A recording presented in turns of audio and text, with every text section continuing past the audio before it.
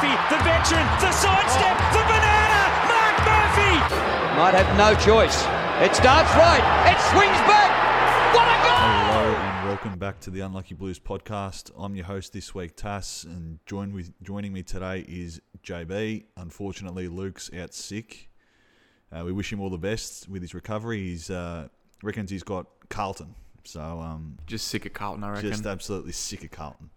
So we're missing him this week, but the two of us are here and we're going to do a bit of a deep dive into last week's game. JB, how you feeling? Oh, almost like Luke, to be honest, I feel. He says he's feeling pretty bad, and after that game on Saturday night, it was pretty terrible. But all in all, I think I saw a tweet. I'd rather the bye back. I'd want the bye back. I didn't have to worry about Carlton playing or. I want the bye. It's just a lot calmer week when Carlton's not playing. You don't have to. Your weekend doesn't get ruined, and you know the emotions are just normal and regulated throughout the whole week instead of the depression that hits you as soon as that ball's bounced. It's a pretty common theme, I would say, that within the first few minutes of the game, you sort of know which way it's going to go with us. In terms of the weekend, I guess, we're sort of like up and about in the first couple of minutes, and you thought maybe it was going to be different, but soon as GWS kicked those first 3 goals in a row, you knew it was over, didn't you? Yeah, especially when we could barely get it forward to centre for those 3-4 minutes. They kicked 3 in a row. I thought there'd be like some chance. Usually in the first 5 minutes, you want to not cop a goal and look like they're actually going to create, and we didn't. And I think usually it was like with the West Coast game, the game before the bye. You knew in the first 5 minutes if we were going to win or lose, and we ended up not winning. And it was easy to tell because the way we started, we've always not started well, and I think it's more because of the mentality and other reasons, but. Yeah, it's just a common theme as well. Just being able to judge it in those 5 minutes is becoming especially evident now with Carlton not being so good. Yeah, we'll do a bit of a deep dive later into why we think the game went the way it went. But I don't know. For me, it was just sort of, I guess, it wasn't. A lot of people are saying we've been seeing the same game over and over, which we have. But I think this one was different in the sense that there was like a clear lack of cohesion everywhere, whereas I've sort of seen in the previous games we've been in it and then faded, or been given hope and then faded, whereas this one there just seemed to be no hope whatsoever throughout the whole game, other than that 5-minute period in the third where we sort of started clawing it back. Now, whether that was because GWS switched off or whether we switched on, I'd argue the former. But yeah, I don't know. Did you feel like this game was different, or was it the same for you as well? Yeah, I'd say it's a bit of both, really. I think because it was weird, because even then we'd kick 3 or 4 goals and we'd automatically back in it, and that was like the theme usually with most games. We're always very almost being back in it if we'd done a few things right, and we did. But when we had the momentum, we just wasted it. I feel Doherty fumbled and led to that Cali goal, which made it pretty much out of our grasp that game. So. Yeah, it was a weird performance, a very nothing performance, nothing to really write home about. Like I was saying to you when we were watching it on Saturday night, it's one of the games you yada yada over. They rocked up, yada yada, they left. It's nothing special. So, I feel like it was the same in the fact that obviously we lost and didn't really have a great performance, but it's different in the fact that we actually had the momentum and had the opportunity to win or get close to winning and didn't take it. Yeah, and I guess it's sort of a common theme, isn't it? We'll go. I guess we've sort of given some initial thoughts, so let's just go straight into it. A couple of things to start off with. Effort and fitness, I guess, are the two main things coming out of this game, I would say. The players came out yesterday. Today's Tuesday, we're recording. Players came out yesterday and said there is no way in hell that they wouldn't go out there and give effort. But I guess some of the footage that we've seen come out over the past 2 days suggests otherwise. It's pretty alarming. I'm not going to go out on a limb and say that the players don't go out there and give 100% every week. I do believe that they do that. but I guess sort of going when you have to go or should have gone doesn't really seem to happen. Now, whether that comes back to fitness, I don't know. I'm inclined to think that way considering what we're seeing from some of our more recent recruits. Or, I was going to say, maybe in some areas, like it was with Brendan Bolton, it's a matter of game plan. They're forced to occupy a zone or a piece of grass and let their players walk by. That's what it could also think of as well. Yeah, because you want to assume that they give 100%. Why wouldn't you, really? And if the only thing that's like, I guess, the only two things that are either hindering that are their fitness, which apparently we're paying a lot of money for a high-performance director that hasn't shown much, and everyone's probably had the same thought that probably won't be there next year or is on a reduced kind of role next year, and on less money, obviously, because the soft cap's actually pretty important in managing that as well. Or it's to do with game plan. Like I remember the Brendan Bolton years, it's a bygone era almost, and want to forget it as much as we want to forget almost this era at the moment. But because they'd always occupy almost like that centre square. And obviously you want to understand that they want to cover the inside, cover the corridor. But when they're 2 kicks away from switching it and very easily with no pressure, there's no point in really doing that. And when you'd say that when you have players that need to go or should have gone or had to cover their man or whatever, and they didn't, that was pretty worrying. And I think it either comes down to those two things, but it could be effort, because we've seen it time and time again, especially even the one that comes to mind most glaringly is the Adelaide last year. Yeah. We had finals in our hands. All we had to do was beat people that we needed to beat, and it ended up forcing us to try and win against a tough Brisbane outfit at home on the last week. So, and that game they just didn't rock up. They looked like they didn't rock up, very lethargic, and I don't know how that really didn't look like 100% effort. And against the Giants as well, it didn't look like either. It's very, it's not great. We'll put it that way. We won't go too harsh. I think we've already done that, and we intend to do that a bit later down the track when Luke's here as well.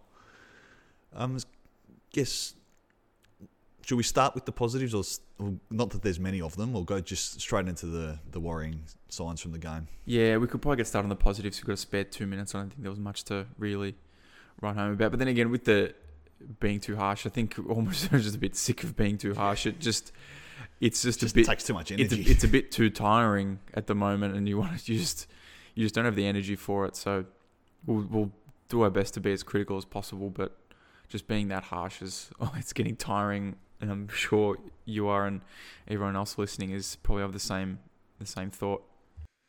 Yep, absolutely. It takes a lot of energy to be so critical. It takes a lot of energy to watch Carlton.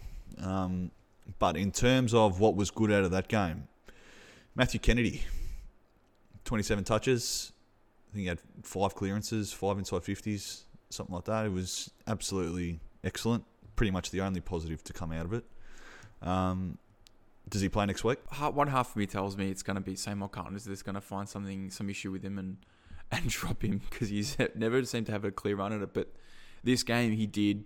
He had a full game most of it in the midfield.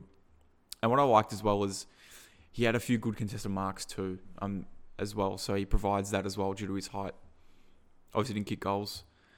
I don't think he kicked a goal, but his work was fantastic. I think, did we all give him 3? I'm sure we'll get to the votes later. We all gave him the 3 votes, and it was great to see. Great to see him have a full game. It was fantastic.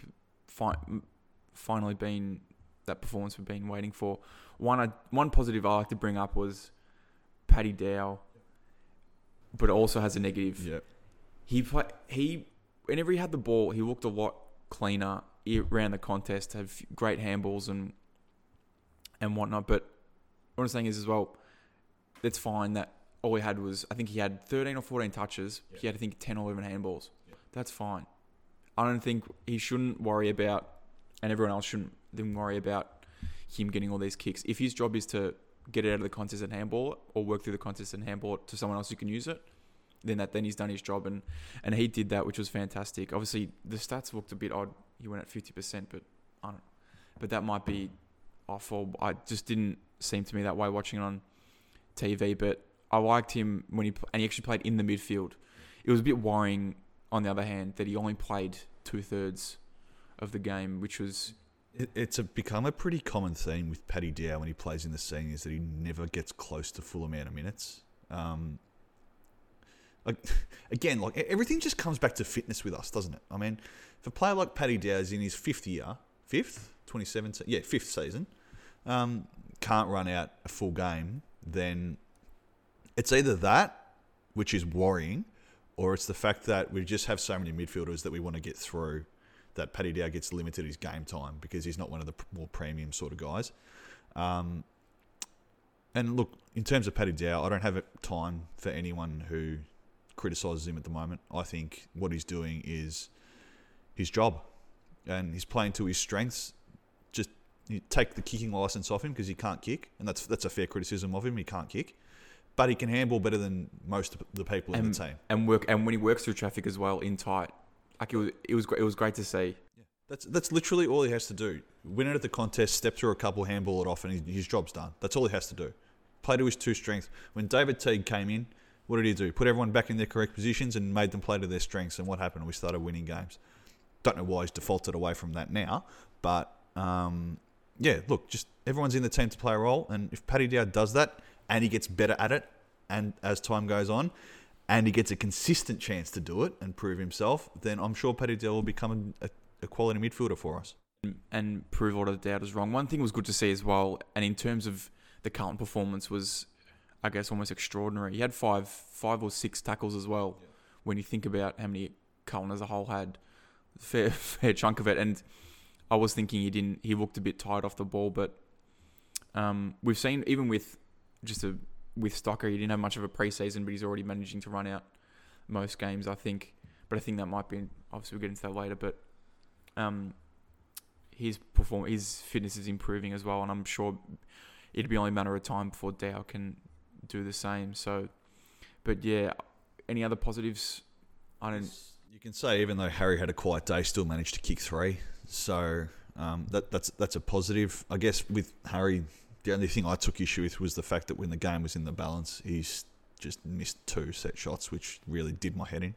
Especially when there was one around the body, and he just bellied it and looked odd. He's done that a couple times. I'm not I understand that point, but his accuracy from the around the body has been probably higher than his drop punt kicking this year. So I was happy for him to take that, and he's always going to belly 1 or 2 every couple of weeks. The thing I took issue with was the fact that he missed from directly in front, and the game was in the balance. That did my head in. Yeah. That really hurt me. If we kicked that first goal in the fourth, I want to say if we kicked that first goal in the fourth, we could have gone on to win the game. But the way we're going at the moment, nothing's going to help us win games. So. Yeah, you just never know. You might have thought they might have actually been able to take the momentum and go on and always challenge until the very end. So, yeah, kicked with that 3 goals. He's kicked over 40 goals in this for the season at the moment. First time I was surprised, but also not shocked as well. But the last person to kick 40, do you know who? It was Jeffrey Garlett in 2013. Of all the people, because I mean Andrew Walker kicked 50 odd in 2011. Jeffrey. We had the other Garlett as well and another one, but Jeff Garlett kicking. Well, it was the last one. That was 8 years ago. You're just seeing how I guess thin forward stocks have been, and it's finally good to have a great forward, and he's doing that pretty much all by himself. I mean, because Silvani had it. It's an absolute indictment on our football team that a guy like that, with the service that he's receiving, can kick 40 goals. Yeah, especially Silvani had a quiet night as well, and he didn't really get much of a chop out. It was one of the games that we actually wouldn't have been surprised to see Casbolt play up forward. As much as I don't like him playing, and I don't think he's right, but it might have been a bit better. I'm going to go out on a limb on Casbolt later.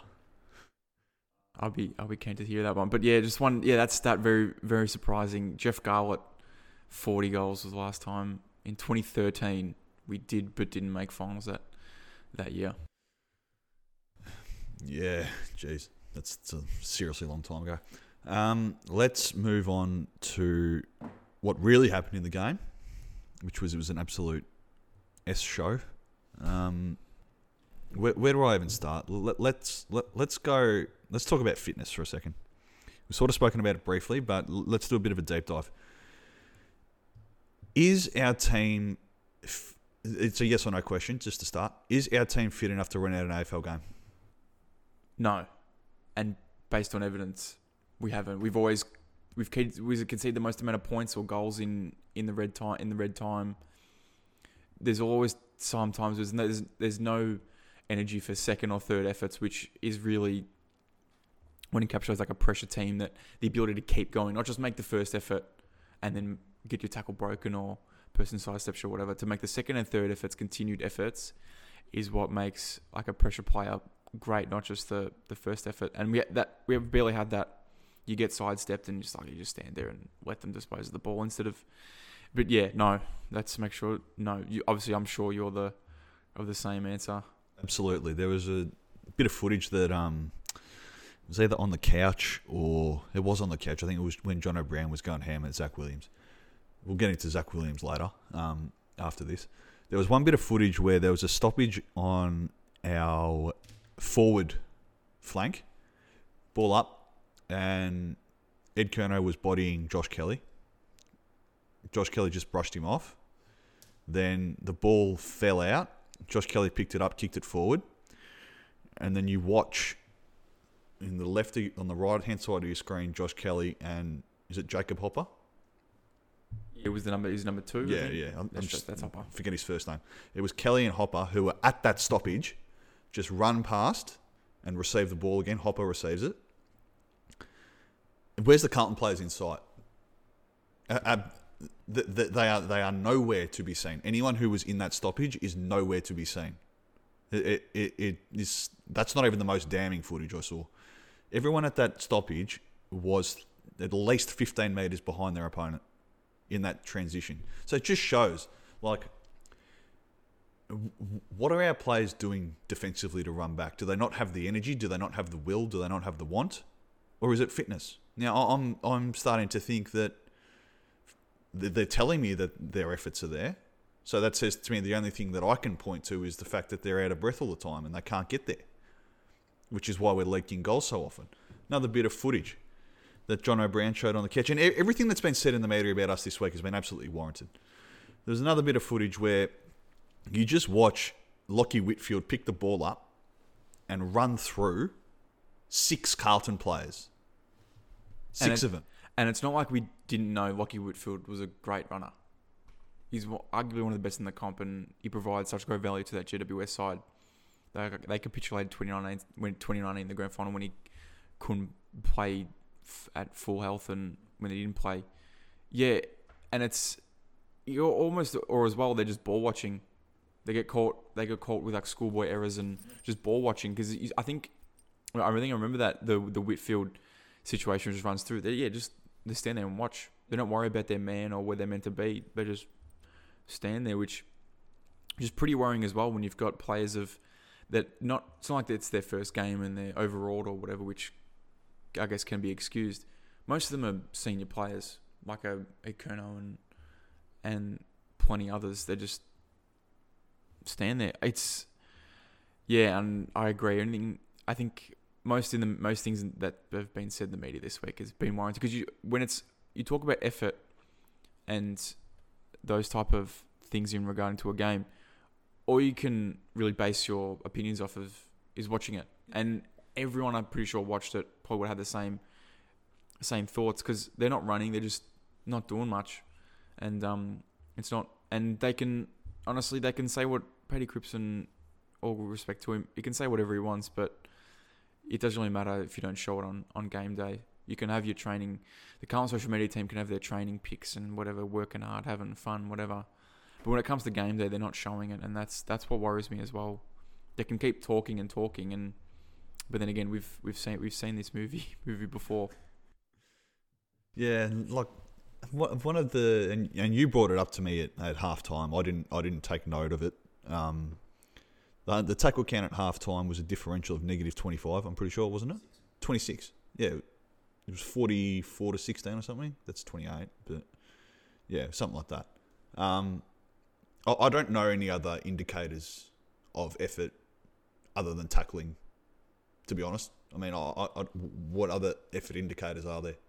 If you don't have the ball, then theoretically you're tackling. You're not. I mean, we didn't have the ball. We were being dominated in that first half. And how you can go to half time and have 12 players without a tackle is one of the most. I don't even have a word for it. Like, it's one of the most bemusing things I've ever heard in my life. 12 players without a tackle, 16 tackles for a half. And it's not like we had more of the ball. They had a lot more of the possessions as well. We had 2 more contested, but 43 less uncontested. We arguably had less of the ball. And usually you make up that balance. If you have less touches, you have more tackles because obviously you don't have the ball as much. But yeah, that. And when I saw it didn't surprise me. It was negative 26, and I thought, if it's around negative 26 by the end of the game, we've been even for the second half. And it ended up being negative 38, I think. Yeah, that's right, 37. Negative 37. So we actually lost the second half tackles. So it was second half tackles as well. Yeah. So we didn't make an improvement or anything. No one saw the stats and thought, oh, hey, we should maybe look to improve this, be more pressuring or whatever. It's the simple things as well. Your effort, and with effort, you either have the pressure acts, which is in the stat or whatever, but tackles is the most important one. And yeah, was it 11 or 12? Is it till half time or the whole game? There was 12 people didn't have tackles at half time. I don't know what it was at the end of the game. 12. We could probably look it up now. Look it up. But that's it's damning. And then you've got you got 2 players on GWS having 12 each, Toronto and the ball. So 24 they had arguably half of our tackles. 2 players from GWS halved their tackle count for the whole game. Had more than half, yeah. And in a team that had 80. It's one of the things you look to and it's not being addressed. And I'm sure there's stats people out there, but I feel like I can't really remember a game where we had at least the balance of the tackles or more. If we had less, then we'd have the more touches. But I can only remember a game where that's happened in recent times. So I'll get the plays up for you now, and I'll get back to tackles. We still had 6 without a tackle, and one of them was Nunes. So he's the sub. He doesn't count. He doesn't count. Who played 5 or so minutes. Yeah. It's sort of, it actually brings me on to the next point I want to raise. And that's indirect. It brings me on indirectly. The point I want to raise is matchups. But that's related to coaching. So if you, argument's sake, John, you're a junior footy coach and you've got a dad's doing stats for you, and he comes out at half time and he gives you a sheet of paper that says you're down 26 in the tackles. Are you not highlighting that on your stat sheet and showing the players that we're down 26 in the tackles and asking them what the hell is going on that field? I mean, for me, like that's something that I would generally highlight in my halftime team talk. I don't really understand. Yeah, I can't speak for the peanut gallery at Princess Park, but I would. If you had that information available as a junior coach or any coach, tackles. It's so easy to rectify. Just hit them hard. Hit them hard. You know you're not going to have the ball because they're playing better than we are. So I don't really understand like how because if it got addressed in the second half, I know it would have been spoken about at half time, but it didn't get addressed because we lost the tackle count for the second half as well. So I can't really understand how you don't bring that up at half time and make that a point to fix. Because you fix the tackle count, you increase the stoppage count, you increase the chance of winning the ball. Therefore, more turnovers. It always we win the ball a bit more. And we're not bad. I don't think we're bad in the contest. No, we're not. This is the thing. When we've played, I think, and it reminds me of last year, when we've played those the better teams, Port or whatever, it's always been a very contested game. We've actually done all right out of it. It hasn't been high scoring or whatever. it's always been in the contest, and when we play that style against even the better teams, we've always battled. We've either won or gotten close. I saw Port Adelaide last year, lost to the siren. Arguably, they maybe should have kicked a few earlier because one missed or two missed from right in front, but could have held on to win. But it was always when it was contested. You'd think, and it helped you play to your strengths. You create more stoppages, and it's exactly what I was going to say. It's all about playing to your strengths, and we just don't do it. Like, we have arguably one of the best contested players in the competition, one of the best extractors from the stoppage in the competition, and we have a kid coming through who has literally proven himself now. Well, other than Sam Walsh is obvious, but other than Sam Walsh, Paddy Dow's proven himself in the last couple of weeks that he can extract the ball from the stoppage and make good use of it with his hands. So why would you not play on those strengths? Matthew Kennedy is a good extractor in the stoppage as well. I just can't understand why we don't turn the game into what suits us rather than trying to not even adapt, because we don't adapt to anything, but we're trying to play off the other team and counteract what they're trying to do. No, take control of the game, turn it into what you're good at, and then go from there. Yeah, not playing on your terms, which arguably all the great teams really do. They control the game, and it didn't look like we did. It always just feel like the players and the coaches just let that game just happen before them. It's like, whatever happens, happens. Yeah. If the kicks are going wide or whatever, if Jetta was playing like this, we'll try, but there's no real game plan. That's what I saw from really TG, that not much really changed, I don't think, from the first half to the second, where you've got 20 minutes to speak, or the coaches have 20 minutes to speak to their players, and not much change. And that was really worrying as well. Not much really change, not changing game plan or anything. But then again, it's been a recurring theme, and another rerun. We've seen it before. We have seen it before, and we've also spoken about this before. Why do we persist with things that don't work? Liam Stocker playing lockdown defender on the best small forward. Small medium as well, because he's got a good leap. He's arguably one of the best forwards in the game. And ability. Yeah. It's when you said... It's a weekly thing, though, because last West Coast, Liam Ryan, best small forward for West Coast. Sydney, Isaac Heaney ran amok. Liam Stocker is clearly getting nothing out of this. He's not a small forward, so he's not learning small forward craft because he doesn't need to. He's not getting anything out of playing on the best small forward. He's not getting anything out of it. All it's doing is shooting his confidence down.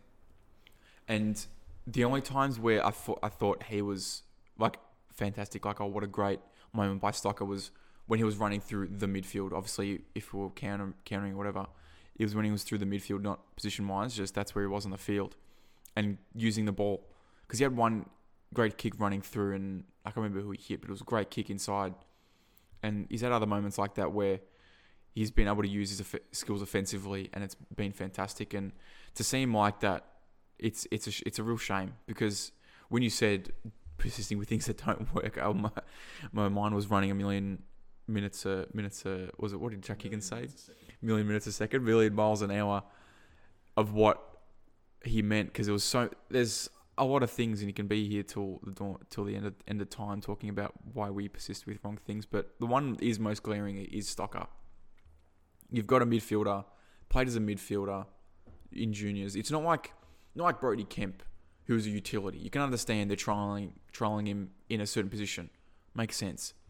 But Stocker, his best position is in the midfield. I'm sure a lot of people would agree. We're not experts, like the coaches that may be, and they might know something we don't. But it's a real shame to see him not play in a position where we could use his skills to the best of the team's ability. And that's one of the more things that, again, going back to just playing to your strengths. You play to your strengths by playing your players in your best positions, and we're not doing that in some instances. And it's a real shame to see, because we've seen that we've arguably ruined, I don't want to call curtains on Patricia Seaton's career Carlton yet, but we've arguably ruined his development by putting him there in a position that doesn't suit him.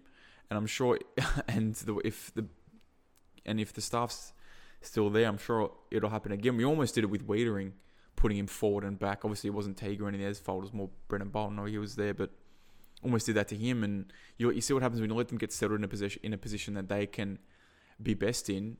You see what happens, especially with players that have the skills and talent like Wiedering and Stocker do. So, yeah, it's again we've seen it before. There's so many things that just keep happening, and I was saying to you, it's a definition of insanity. Doing the same thing and expecting a different result. They keep thinking it's going to change, but all they're doing is doing the same thing.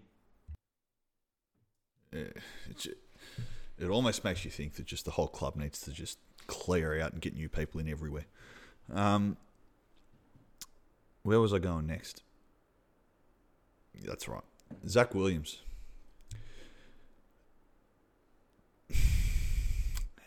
How do I phrase this without being absolutely obliterated? Zach Williams currently is a worse pickup for the Carlton Football Club than Mitch McGovern was. Yes or no? Just give me a yes or no straight answer. We'll dive into it, but just give me a yes or no. This one's actually a tough one. I want to say yes. And I'll say it because he hasn't had, with McGovern, when he's been playing and he's been fully fit, he's been fantastic. You see the game against Brisbane last year, I think Essendon, obviously before he twinned his hammy, when he's been fantastic and you see what he can provide, but he's been injured. That's his issue, and that's everyone's issue, I think, with his trade and whatnot. But the Williams one, unless you almost wish he was injured because it give him an excuse, but he's been fit enough to play a game and didn't look like he was up to it. Could he have been overawed by playing against a former team? I'd hope not, because I think that's a bit unprofessional, especially with a player being paid that much and with that expectation or anything. But yeah, he didn't have his best, and obviously in a position that he was he's more comfortable in playing halfback. So yeah, he didn't have his best game like many did, but I'm sure like most things related to Carlton could talk to them at the time as to why that is. I'm sure there's other issues that maybe we might not know about or don't see because of not being experts or whatever. But yeah, in terms of the McGovern trade, he has been worse than McGovern at the moment. But obviously he's still 20. Was he 26, 27? Obviously it's all not over. We saw that with Daisy Thomas.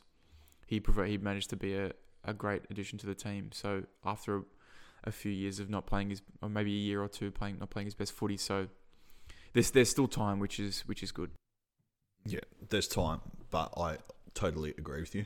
The reason I bring this up is because, well, you literally hit the nail on the head of what my thought process was that McGovern's been injured, so he hasn't really had the chance consistently to prove himself. Now, early days, that's an indictment on him because he wasn't fit enough, and that's his own fault. And I'm starting to think that Zach Williams is the same. I think he's lazy. And this is not because Jonathan Brown said it on the couch last night. I looked at Jonathan Brown initially and I thought, what the hell are you talking about? And then he showed me footage.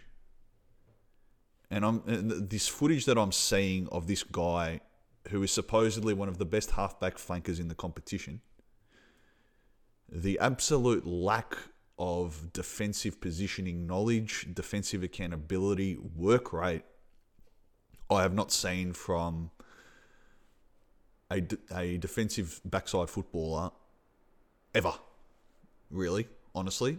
I do not. There was one bit, and I'll explain it for those of you that have seen it. If you haven't seen it, all you have to do is type in "on the couch Carlton," and it was the one that was uploaded last night, or actually this morning, I should say. There is one bit of footage where Zach Williams is standing about 25 out from goal. He notices a man on the 50 that is free. And the ball's being transitioned by GWS out of their back line. Now, my immediate thought is he's not exactly a threat yet.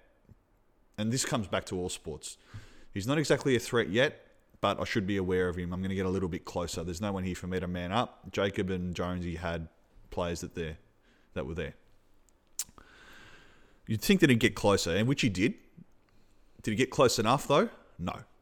The ball came forward, another kick. The GWS player moved wide.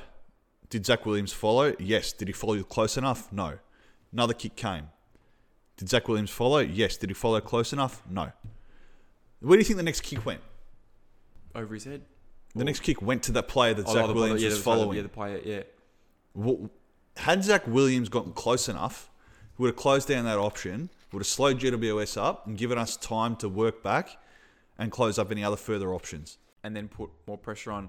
And you think, because he's not slow either, he's quick, he can cover a fair bit of ground, which, makes me to believe that he's still probably carrying something, and I'm sure we'll get to it later. I think there are a few players out there that are being played despite not being up to full fitness, because unless it might just be me wanting to make excuses for the players. But because we're seeing with is anything else on Zach Williams? I can see what you mean, and I can see what you mean with him being lazy. But I haven't seen a lot of it yet. I haven't seen what you're talking about. But if it happens next week and the week after, then it's going to become a worrying concern, because I can sort of always understand one game you might just be off or not feeling right or whatever, but to do it consistently, that's when it's worrying. I'm going to be honest. If I was on $850,000 a year, we're not experts, we don't know that that's the accurate figure. If I was on $850,000 a year, I don't care if I'm 75% fit. I'm working myself to the absolute limit of getting injured. If I'm being paid $850,000 a year, these blokes, and I know they have short careers, and that's fine. You know, they're on. You know, their careers are generally 10 years for the good ones, and that's fine. And you know, you can say what you want about that, but the fact of the matter is that I'm paying my membership every year, which actually pays his salary, because most of our revenue is derived from memberships. It pays his salary, and that's the return I'm getting. That's the return I'm getting. I'm seeing a bloke 30 metres trailing his opponent. Like, I just that actually it doesn't hurt me. It annoys me. It annoys me. Very disappointing, and not just financially, just mentally and just that emotional. You put all this effort in, most obviously pre-COVID, that rocking up to almost every game, always watching, putting all this energy into supporting this club, and to get that as a return, it shows. I don't know, and I'm not going to assume things, but it can show that they just don't care, and that just spit in your face. It's like a spit in the face, really. And yeah, for them to do that, obviously they say they're giving effort and whatever, but when you see efforts like Zach Williams and others on Saturday, it begs to differ. It's quite opposite to what they're saying, and especially when you put all the, not just financial terms, but that emotional and just physical, just energy of supporting this, and to get that back, like you're wasting your time. Because my sister's, she's very close to giving up. She might get a rugby membership, go support the Storm, because she knows that they won't let her down. So, but at least one team in Blues winning at the moment. That's the Azzurri. That's got one positive. Tell you what, they could take some defensive tips from the Azzurri, mate. Jesus Christ. Oh yeah, haven't conceded a goal in 11 matches and putting on a 30 or so themselves. But yeah, at least that's one positive for the team in blue. But yeah, when you put all that energy in, even then when you talk about supporting, you put all the energy into, people put energy into teams in England and stuff. They're waking up, like people, obviously in this country, waking up or staying up till the early hours of the morning supporting, and it's easier for us to support a football team, AFL team per se, when it's a lot easier to access and watch. So yeah, to see those efforts like that, it's it's not the best, and it's disappointing. But we've seen it again. We saw it under Bolton, saw it even under Malthouse for a time. But then it goes to, as well, does it look like they're playing for the coach? Because you think you'd see sometimes you see that they're playing for the coach. They're a bit more up and about and got a bit of fire under their backsides. And yeah, they're not showing it. And I'm sure you can hear by my tone, it's just tiring. Just talking about defeated. And it's, you don't want to be like that. Obviously, you want to be positive, but all signs point to the contrary, really. And it's unfortunate, but I'm not surprised that we're feeling like this again. I think it's got to be a lesson learned in the future. Don't get too invested or been almost manipulated by this club. I was going to use this as a microcosm for our club in general, and I feel like we've had this conversation before. But I heard something. If it is true, it really just makes me not want to buy a membership next year, if I'm perfectly honest. I was watching the Blue Abroad fan cams, and I don't know if I did mention this to you guys. Paul Sebastiani mentioned that, I don't know how true it is, but Paul Sebastiani mentioned that the club is now reaching out, and this is the focus of what our club is at the moment, is now reaching out to admins of supporter groups, asking them to sign contracts or agreements saying that they will not criticise the club publicly. Now, if that's true, and I'm going to assume for the sake of this argument that it is true, what is the focus of this football club? What is the focus of this football club? Yeah, you'd be telling me that. Yeah, that's just, again, I think I made the jokes, the propaganda machine of the Carlton Football Club. It's becoming very much a reality, worrying about PR and that side. And it's a shame that they're focusing on that, because if they use their resources into, I guess, winning football games, they don't have to worry about what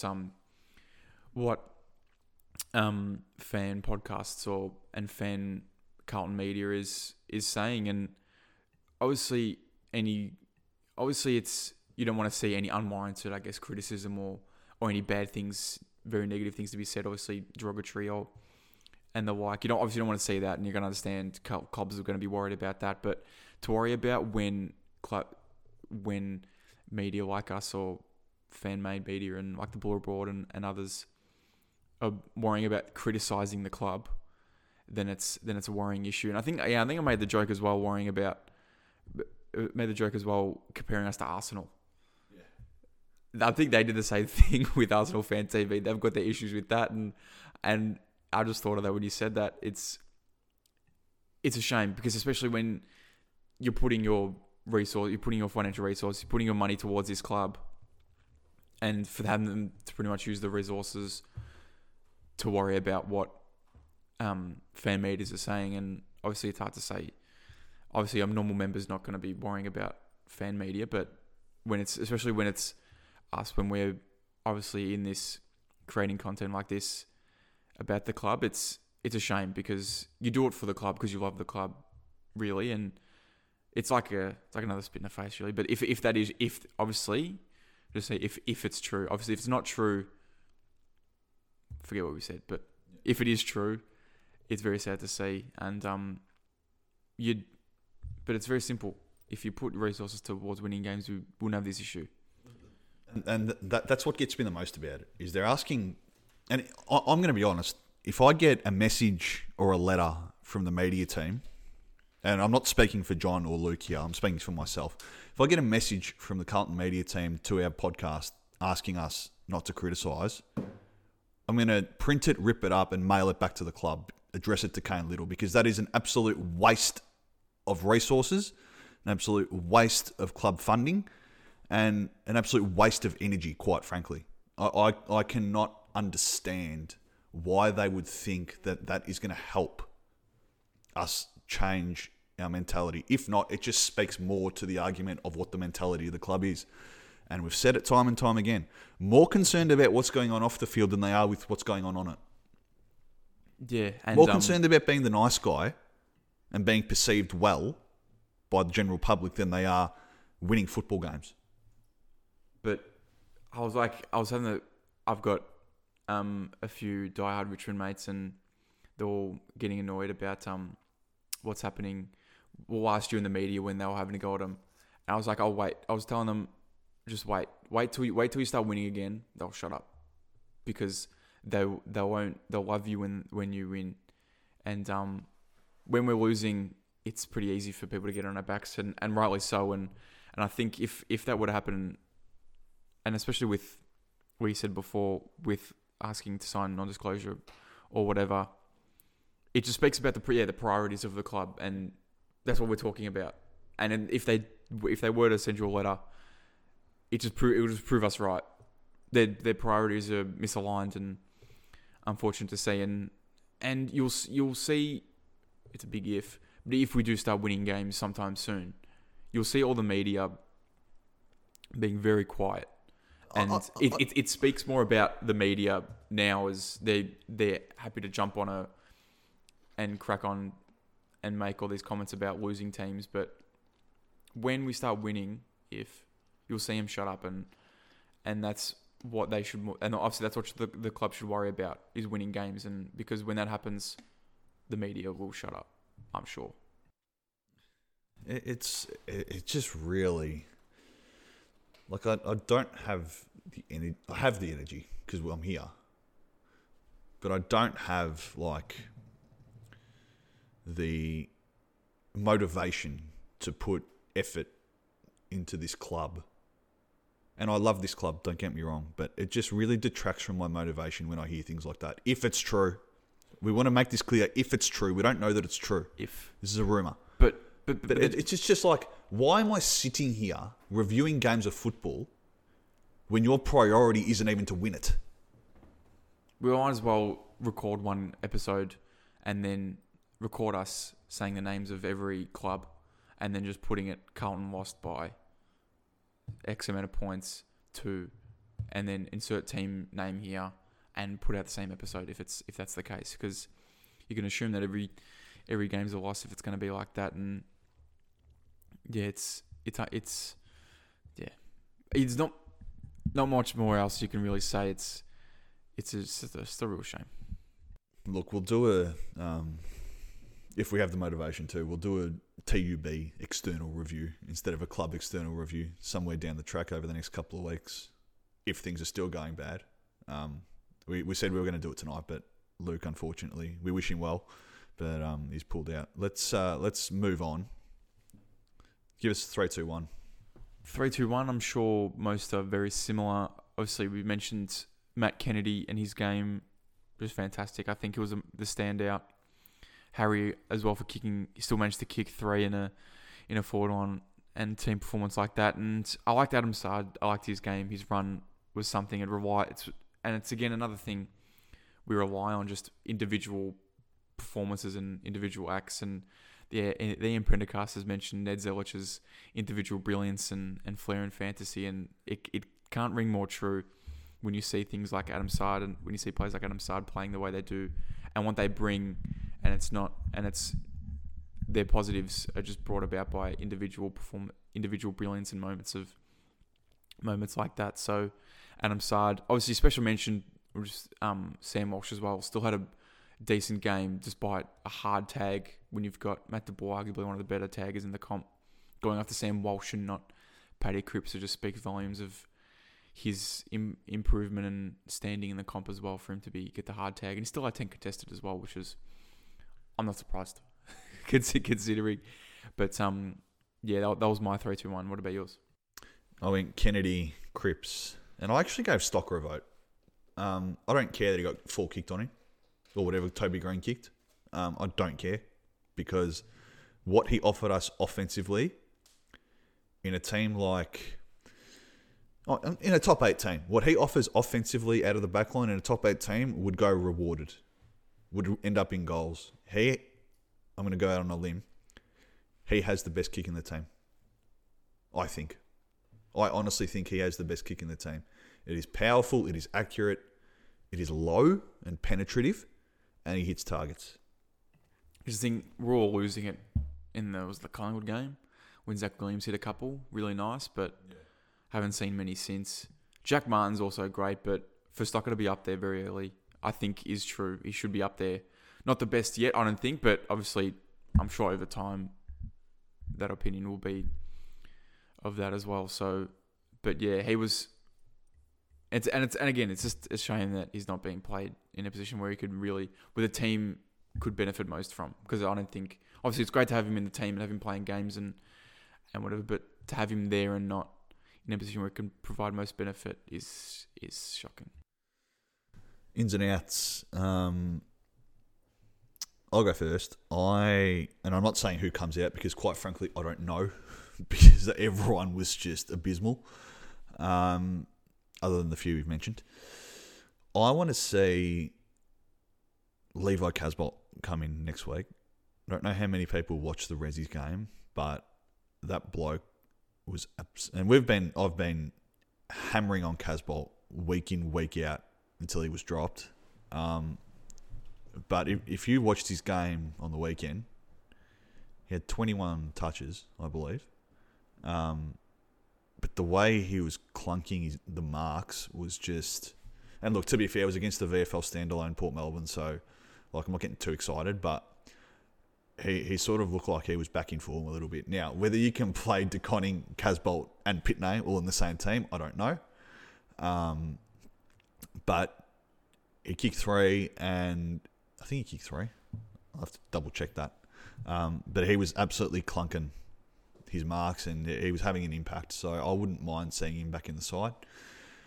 Someone else I want to see come in is Sam Petrevski-Seton and Mark Murphy. Mark Murphy had 26. Sam Petrevski-Seton had 25. And where was he playing, JB? Oh, I didn't watch the game, but I could surely hazard a guess. Oh, hazard a guess. I would say the midfield. Oh, he's playing on the ball. Who would have thought? Yeah, I wasn't playing back pocket.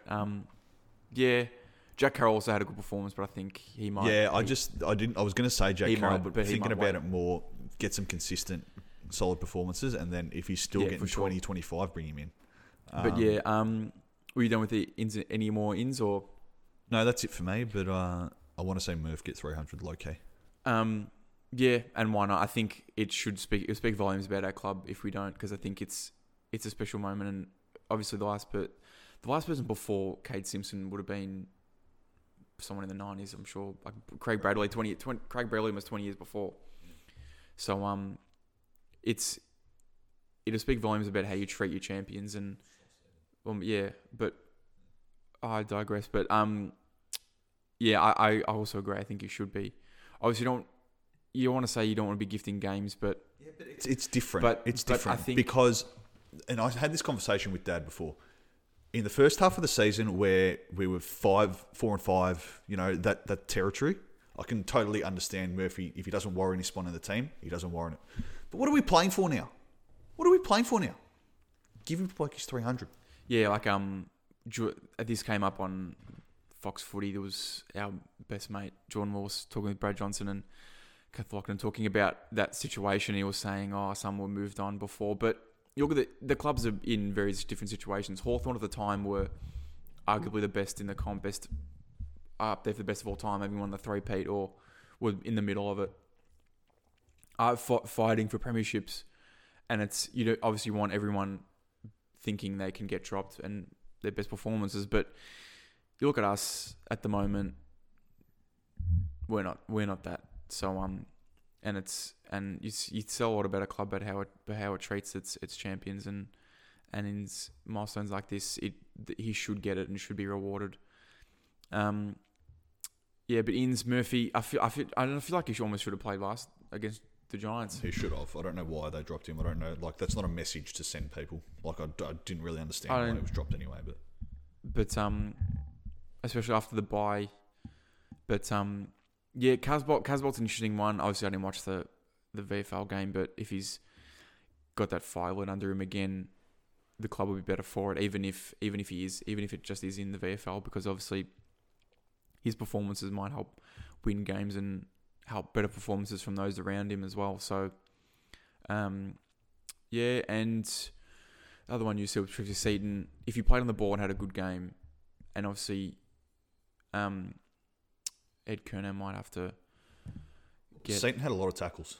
as well. He had a Good. lot of tackles. But, So I'd take Kerno out, honestly. yeah, because it was.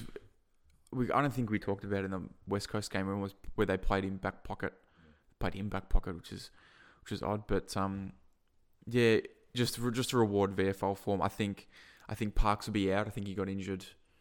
I feel like Jack Martin might be managed this week. He still doesn't look up to it, even with a couple of weeks, which is again speaks more about the club as well. We're still playing players that are injured, thinking that we're going to get something out of them, or hope that one or two moments of, I'll quote him again, individual brilliance can help win games. And I don't know why we're relying on that. We should be playing players who are fully fit.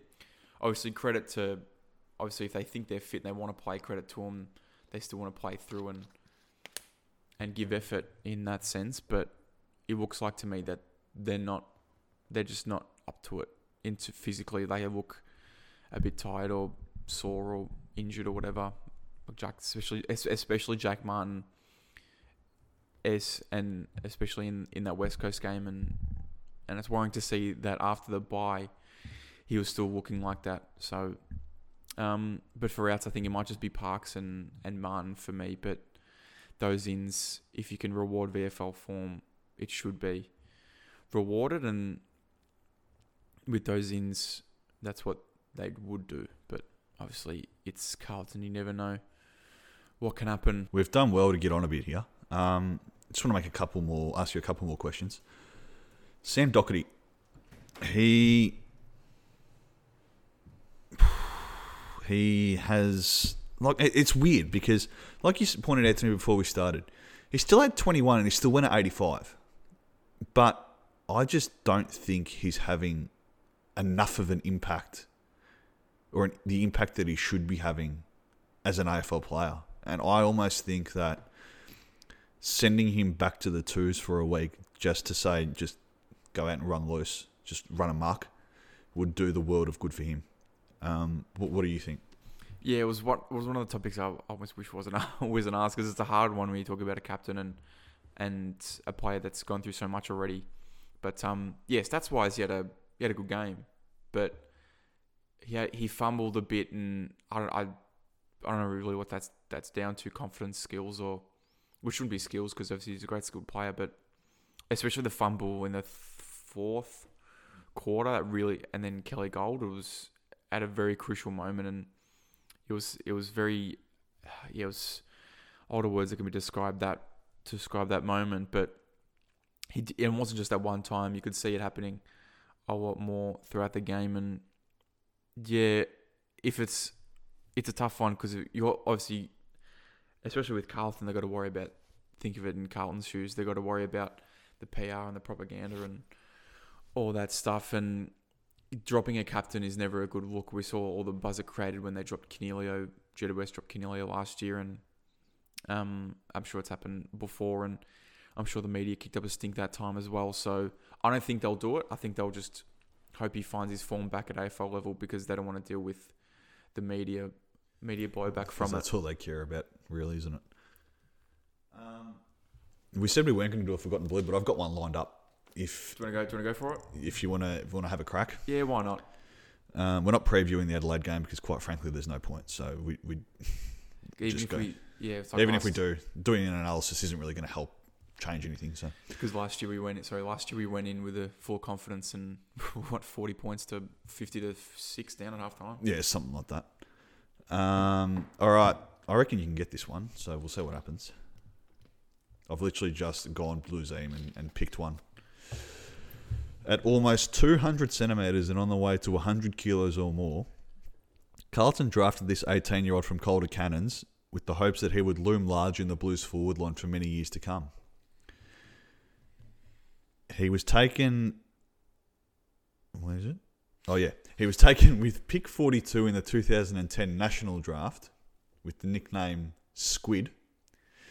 He had modelled his game on Brisbane Lions great Jonathan Brown. However, chronic shoulder problems prevented him from pushing for senior selection throughout most of his first 2 seasons at Princes Park. Having spent his formative years at St Bernard's in Essendon, He joined the Calder Cannons prior to his 17th birthday and kicked 3 goals in an emphatic TSC Cup Under-18 Grand Final victory in his first year.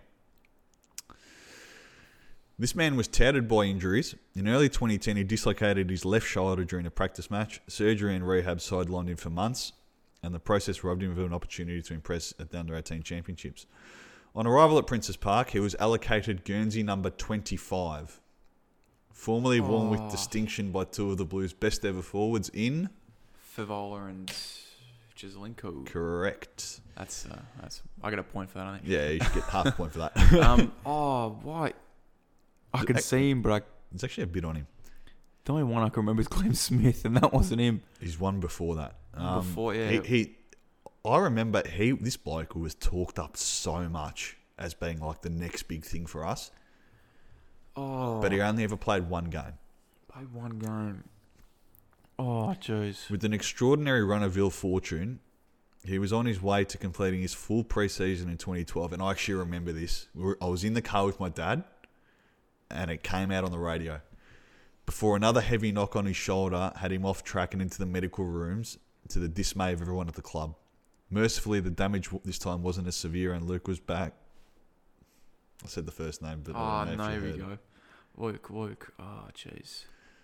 Was back in harness for the Northern Blues before the mid-season draft. No, before mid-season, not mid-season draft. Although his team was well beaten, Luke, he never stopped presenting and demanding the football.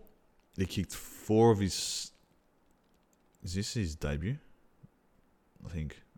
He kicked 4 of his side's 8 goals and showed many of the qualities that attracted Carlton's attention in the first place.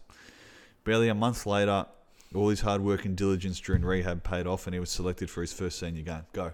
Luke Mitchell. Correct. Luke Mitchell. Now it's all coming back.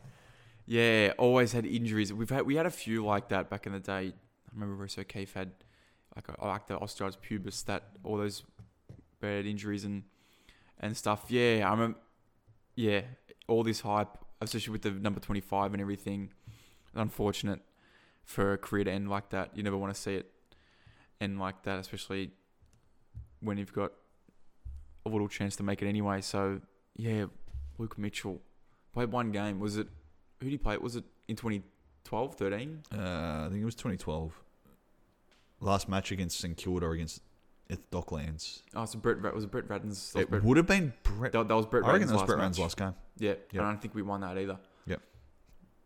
No, we wouldn't have. Yeah, there you go. Luke Mitchell. Luke Mitchell, good one. Obviously. Another one that was touted highly and ended up doing absolutely nothing. Got Carlton. Got Carlton. That's yeah, exactly. Got Carlton. All right, I'll get your prediction. Are we going to win on the weekend or not? Just be frank. Like, I don't even... Do you know what? I'm going to go, why not? It wouldn't surprise me that for one game, we pull our fingers out of the other side and pull our fingers out and actually have a performance. So I'm going to go Carlton by... Oh, jeez. I don't know. I almost feel ill trying to make a prediction like this. But I go Carlton by 30. Yeah, I'll go Carlton by 15. Yeah, I'm just going to leave it there. I don't really think that... We could go on forever, really. Yeah, just want to see... It's like Brendan Bolton You know again. what? I don't even care if we don't win. Just win the tackle count for once. Just win the tackle count. Even if it's 0 to 1. Just give me something, like give us something. But then again, it goes back. It shouldn't be what we're expecting of as a club now. It feels like with Brendan Bolton, just want a good performance. Doesn't matter if we win or lose, want a good performance. Want to show signs, and it's a shame that we've gone back to that. Now. But I feel like I've been time warped the second half of it. Yeah, back to pick a year, pick a year every. Pick a year of our life. and it'd be the same. So, but yeah, we need a win. We do need one. Alright, thanks for joining me, JB. Until next time, go Blues. All the best, Luke.